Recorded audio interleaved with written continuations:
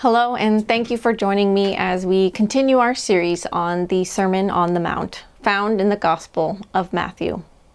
We come now to perhaps Jesus' most famous, most radical teaching in the sermon, Jesus' call to love our enemies. As we've discovered, this sermon is neither just an ideal to strive for, nor simply a mirror to reveal our need for a Savior. It is more. It is a description of the flourishing, kingdom-living follower of Jesus. It's a portrait of the devoted, mature, whole disciple. So as those who call ourselves disciples, we must ask ourselves, do we truly love our enemies? Have we made a habit of praying for those who persecute us? A major proponent of Jesus' teaching to love our enemies in the last century was Martin Luther King Jr. He regularly preached on this passage and advocated for its practice during the civil rights movement. One of his fellow civil rights activists who is still alive today was a man named Reverend John Perkins. Reverend Perkins has authored 17 books on faith and civil justice, often calling the American church to lead change in our nation. After being saved as a young man, Perkins started a church in Mendenhall, Mississippi. He established a Bible Institute and a radio program, as well as several community organizations, a health clinic, youth program, tutoring center, and others. But when he began advocating for voter registration, he started to get pushback from the white community in Mendenhall. But it was when he led a boycott against police brutality that he was viciously attacked by the local authorities who wanted to teach him a lesson. His injuries were extensive. It took 18 months for him to recover, and 2/3 of his stomach had to be removed as a result. After recovering from the assault, Perkins did not stop his kingdom work. In fact, he went on to found a national organization for community development and even went back to Mississippi to lead a racial reconciliation movement there. He developed a relationship with a previous member of the KKK, and they co-authored a book together called He's My Brother. Formal racial foes offer strategy for reconciliation. Perkins has embodied the practice of loving your enemy throughout his life and career. He didn't just preach it, he lived it out. And I'm sure it was his faith that motivated him. The society we live in today would have us hate our enemies. Whether it's a sports team, a parenting style, or a political stance, we love to pick sides. In fact, one article titled 11 Silly Things the Internet Has Already Debated in 2019 found online arguments like the best way to draw an X and whether you should bite or lick your ice cream had become issues of national controversy. How often do we find ourselves caught up in the argument, viewing our side as right and those other guys wrong? For many of us, it's the opposite political party or the secular culture we find ourselves in. The Jewish people of Jesus' time would have felt a similar pull toward hatred, living under the oppressive rule of the Romans. Perhaps you don't have a personal enemy, but is there someone in your life who is difficult to love? Is there someone you feel growing resentment toward or you think you cannot forgive? Jesus' call to love and pray for those difficult people isn't easy, but it is the way to a flourishing life. Here's our text for today from Matthew 5:43 through 48. You have heard that it was said, you shall love your neighbor and hate your enemy. But I say to you, love your enemies and pray for those who persecute you, so that you may be sons of your Father who is in heaven. For he makes his sun rise on the evil and on the good, and sends rain on the just and on the unjust. For if you love those who love you, what reward do you have? Do not even the tax collectors do the same? And if you greet only your brothers, what more are you doing than others? Do not even the Gentiles do the same? You therefore must be perfect, as your heavenly Father is perfect. So, first question we ask is, did the law really say, hate your enemy? In short, no. The Old Testament does not say, love your neighbor, hate your enemy. Jesus was not quoting the law, but rather addressing the widely accepted misinterpretation of the law in the Jewish community at that time. If you're familiar with the Old Testament, you can see how they got there. In order to enter the Promised Land, God called the Israelites to defeat their enemies. at times commanding them to exterminate whole people groups. In certain verses, God forbids intermarriage and even friendship with people from foreign nations. There are also particular psalms called imprecatory psalms, in which the author calls down curses on God's enemies, praying that God's wrath would be poured out upon them, often in savage detail. But these psalms were not meant to be about personal enemies, rather to draw us a picture of the pure, unblemished, untouchable holiness of God. Our worship of God and His holiness should cause us to detest all that is evil, but not the individual.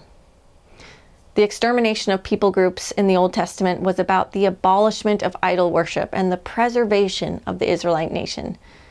Dietrich Bonhoeffer wrote, "The wars of Israel were the only holy wars in history, for they were the wars of God against the world of idols." For the Pharisees, it was a point of pride. They felt justified in their hatred of all outsiders. They were zealots who thought they were honoring God in their actions.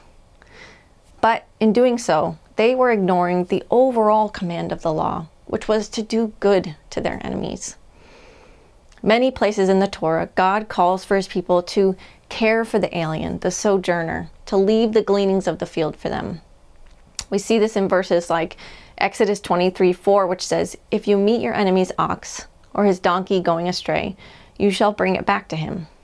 Or in Leviticus 19, where it says, "You shall treat the stranger who sojourns with you as the native among you, and you shall love him as yourself." In Job, when he is pleading his case for righteousness to God, he says, "Lord, show me if I have rejoiced at the ruin of him who hated me, or exulted when evil overtook him." He's implying there that a righteous man would not rejoice when an enemy was overcome. And in Proverbs 25, which Paul later quotes in Romans, it says, "If your enemy is hungry, give him bread to eat, and if he is thirsty, give him water to drink." The true theme of the Old Testament in regards to enemies was that God's people did not seek their ill will, but their good. So the Pharisees got it wrong. But isn't it also our natural sinful tendency to love those who love us and hate those who hate us? And yet Jesus says, love is the way to prosper, not flounder, in the face of enemy persecution.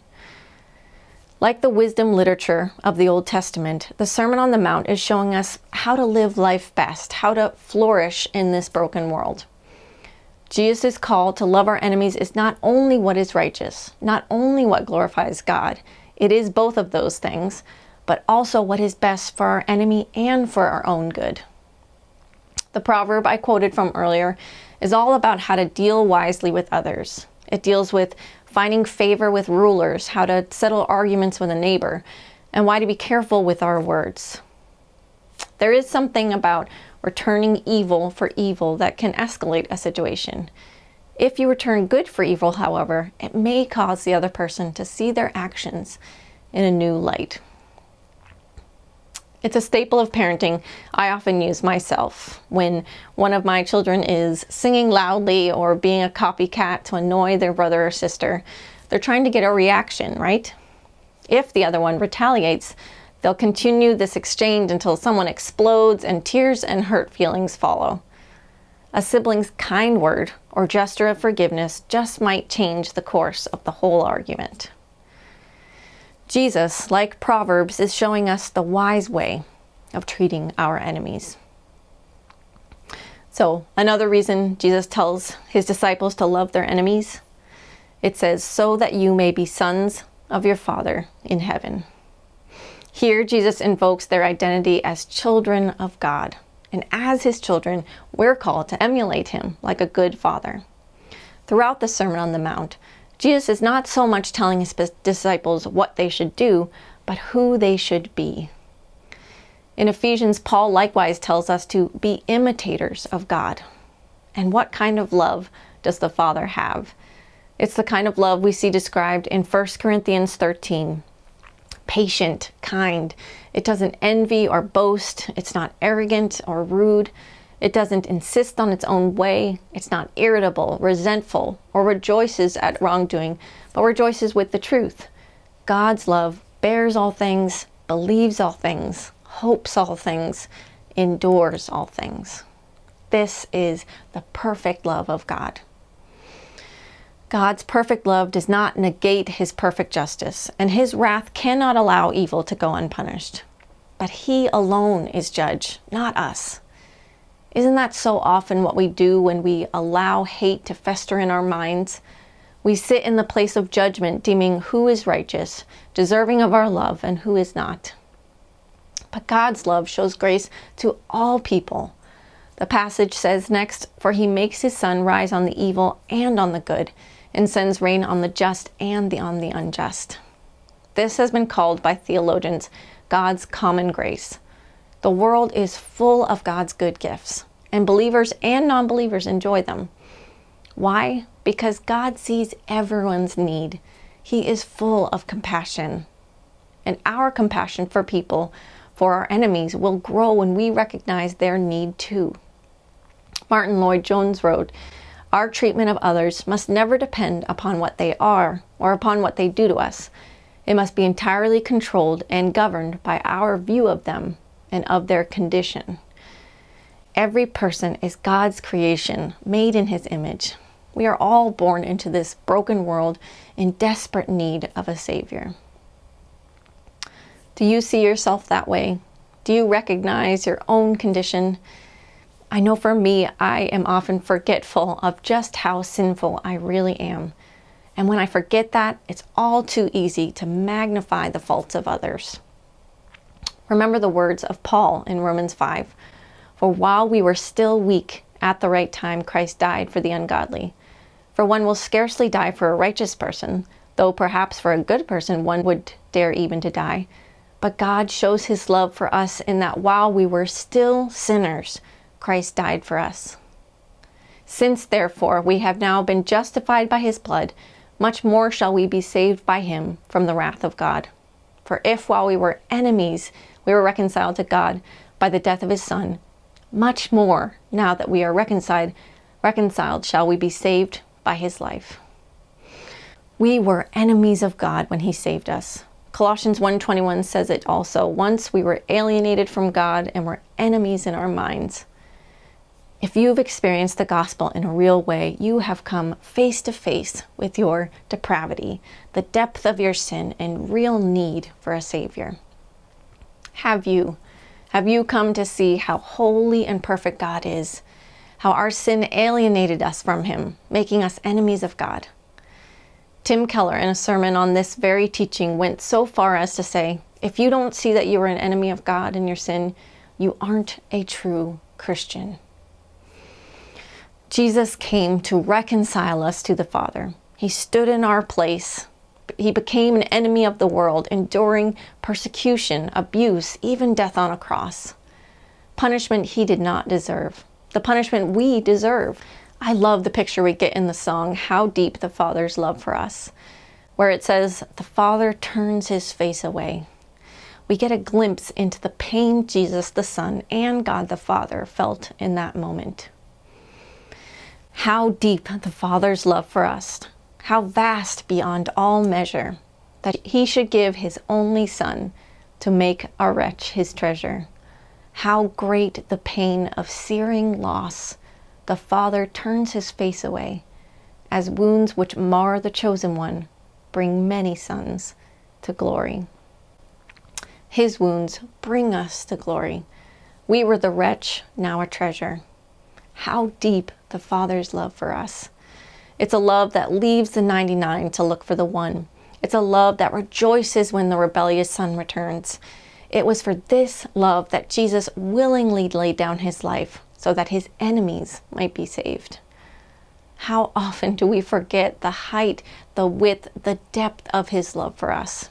I have seen in my own life when I have a fuller understanding of his love, I have a fuller capacity to love others. I've noticed that to the extent I'm receiving God's grace for myself is the extent I'm giving it to others. if I'm not soaking in God's grace, relying upon it, remembering that my righteousness is a gift, I cannot forgive my own shortcomings. And if I cannot forgive my own shortcomings, I certainly cannot forgive someone else's. But even when we are receiving God's grace, there can be a gap between our receiving His grace and extending it to others, especially when they have wronged us or mistreated us in some way.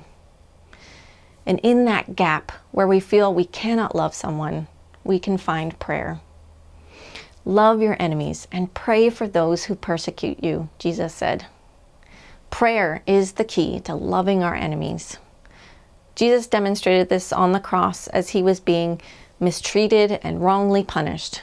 As He was being killed, Jesus called out to the Father to forgive the very people who put Him there. The imperfect tense used in the original text actually implies He didn't just pray once, but kept on praying for those enemies. In that moment of suffering, excruciating pain, and terrible injustice, how natural would it have been for Him to blame the Pharisees, to blame the crowd or the Roman soldiers, to feel overwhelming hatred for the enemy. But instead, Jesus spends His last moments praying for them. He forgives them, saying, "They do not know what they are doing." Jesus was able to do this because He knew who is the true enemy. Ephesians 6:12 says, "For our struggle is not against flesh and blood, but against the rulers, against the authorities, against the powers of this dark world, and against the spiritual forces of evil in the heavenly realms."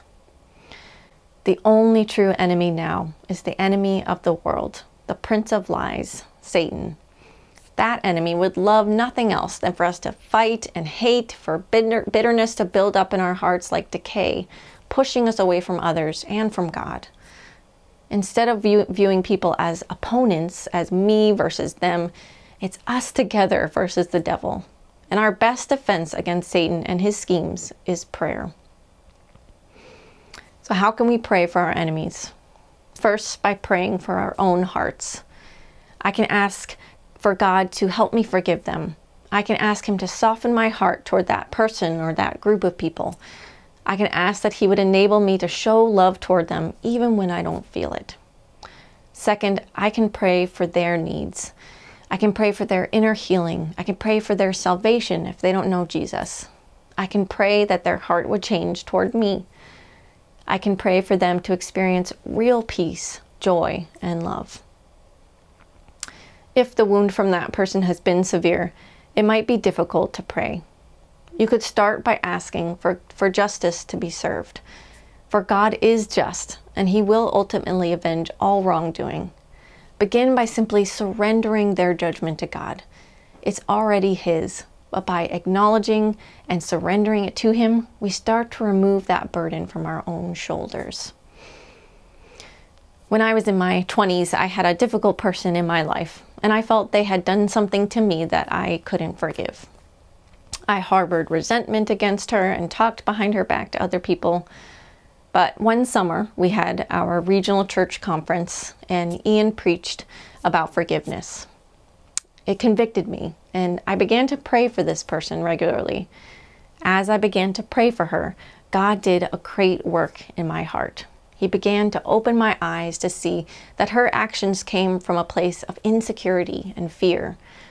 God helped me to see the pain she was coping with, the trauma she had endured growing up. This gave me empathy for her, and I began to extend grace to her. As my prayers continued, God showed me some common ground between us, and on that common ground, we connected and even developed a friendship.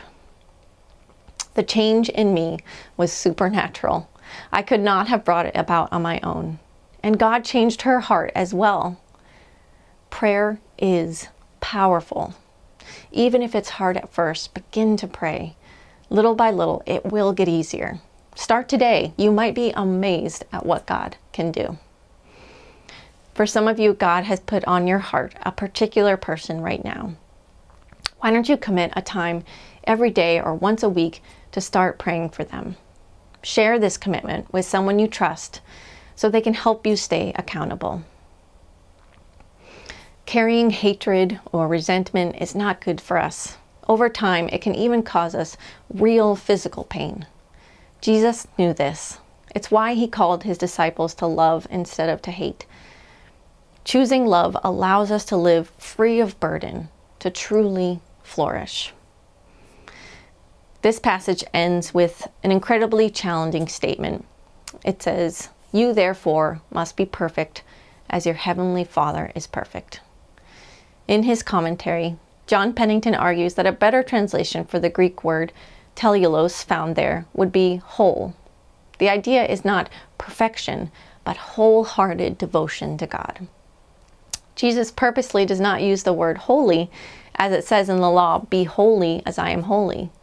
No, for the Pharisees, the word holy had been tainted, twisted into outward righteousness, good behavior, obeying the law. Jesus is correcting their perspective with a call to wholeness. It's what the Sermon on the Mount is all about, a greater or true righteousness. But as Oswald Chambers wrote, the Sermon on the Mount is not an ideal. It is a statement of what will happen in me when Jesus Christ has altered my disposition and put in a disposition like his own. If you are in Christ, he is already at work in you, growing and maturing you into that whole disciple he described through the Holy Spirit. And if you long to see that change in yourself, to know God's love and be changed by it, I encourage you to invite Jesus into your life today. In an interview with Philip Yancey, published in his book, Soul Survivors, Reverend John Perkins said this, talking about his attack and recovery. "That time was without a doubt my deepest crisis of faith. It was time for me to decide if I really did believe what I had so often professed, that only in the love of Christ, not in power of violence, is there any hope for me or the world. I began to see how hate could destroy me. In the end, I had to agree with Dr. King that God wanted us to return good for evil. Love your enemy, Jesus said, and I determined to do it. It's a profound and mysterious truth, Jesus' concept of love overpowering hate. I may not see it in my lifetime, but I know it's true, because on that bed full of bruises and stitches, God made it true to me." Loving our enemies is backwards in the eyes of the world. It doesn't make sense, and it doesn't come naturally to us. But as we know more of the love of our Father, as we pursue him with whole hearts, we receive more of his grace. As we rely on his Spirit within us, we'll become more like him, extending that love he has shown so greatly to us. And just imagine how that kind of love could change our workplaces, our neighborhoods, and beyond. Go in grace today.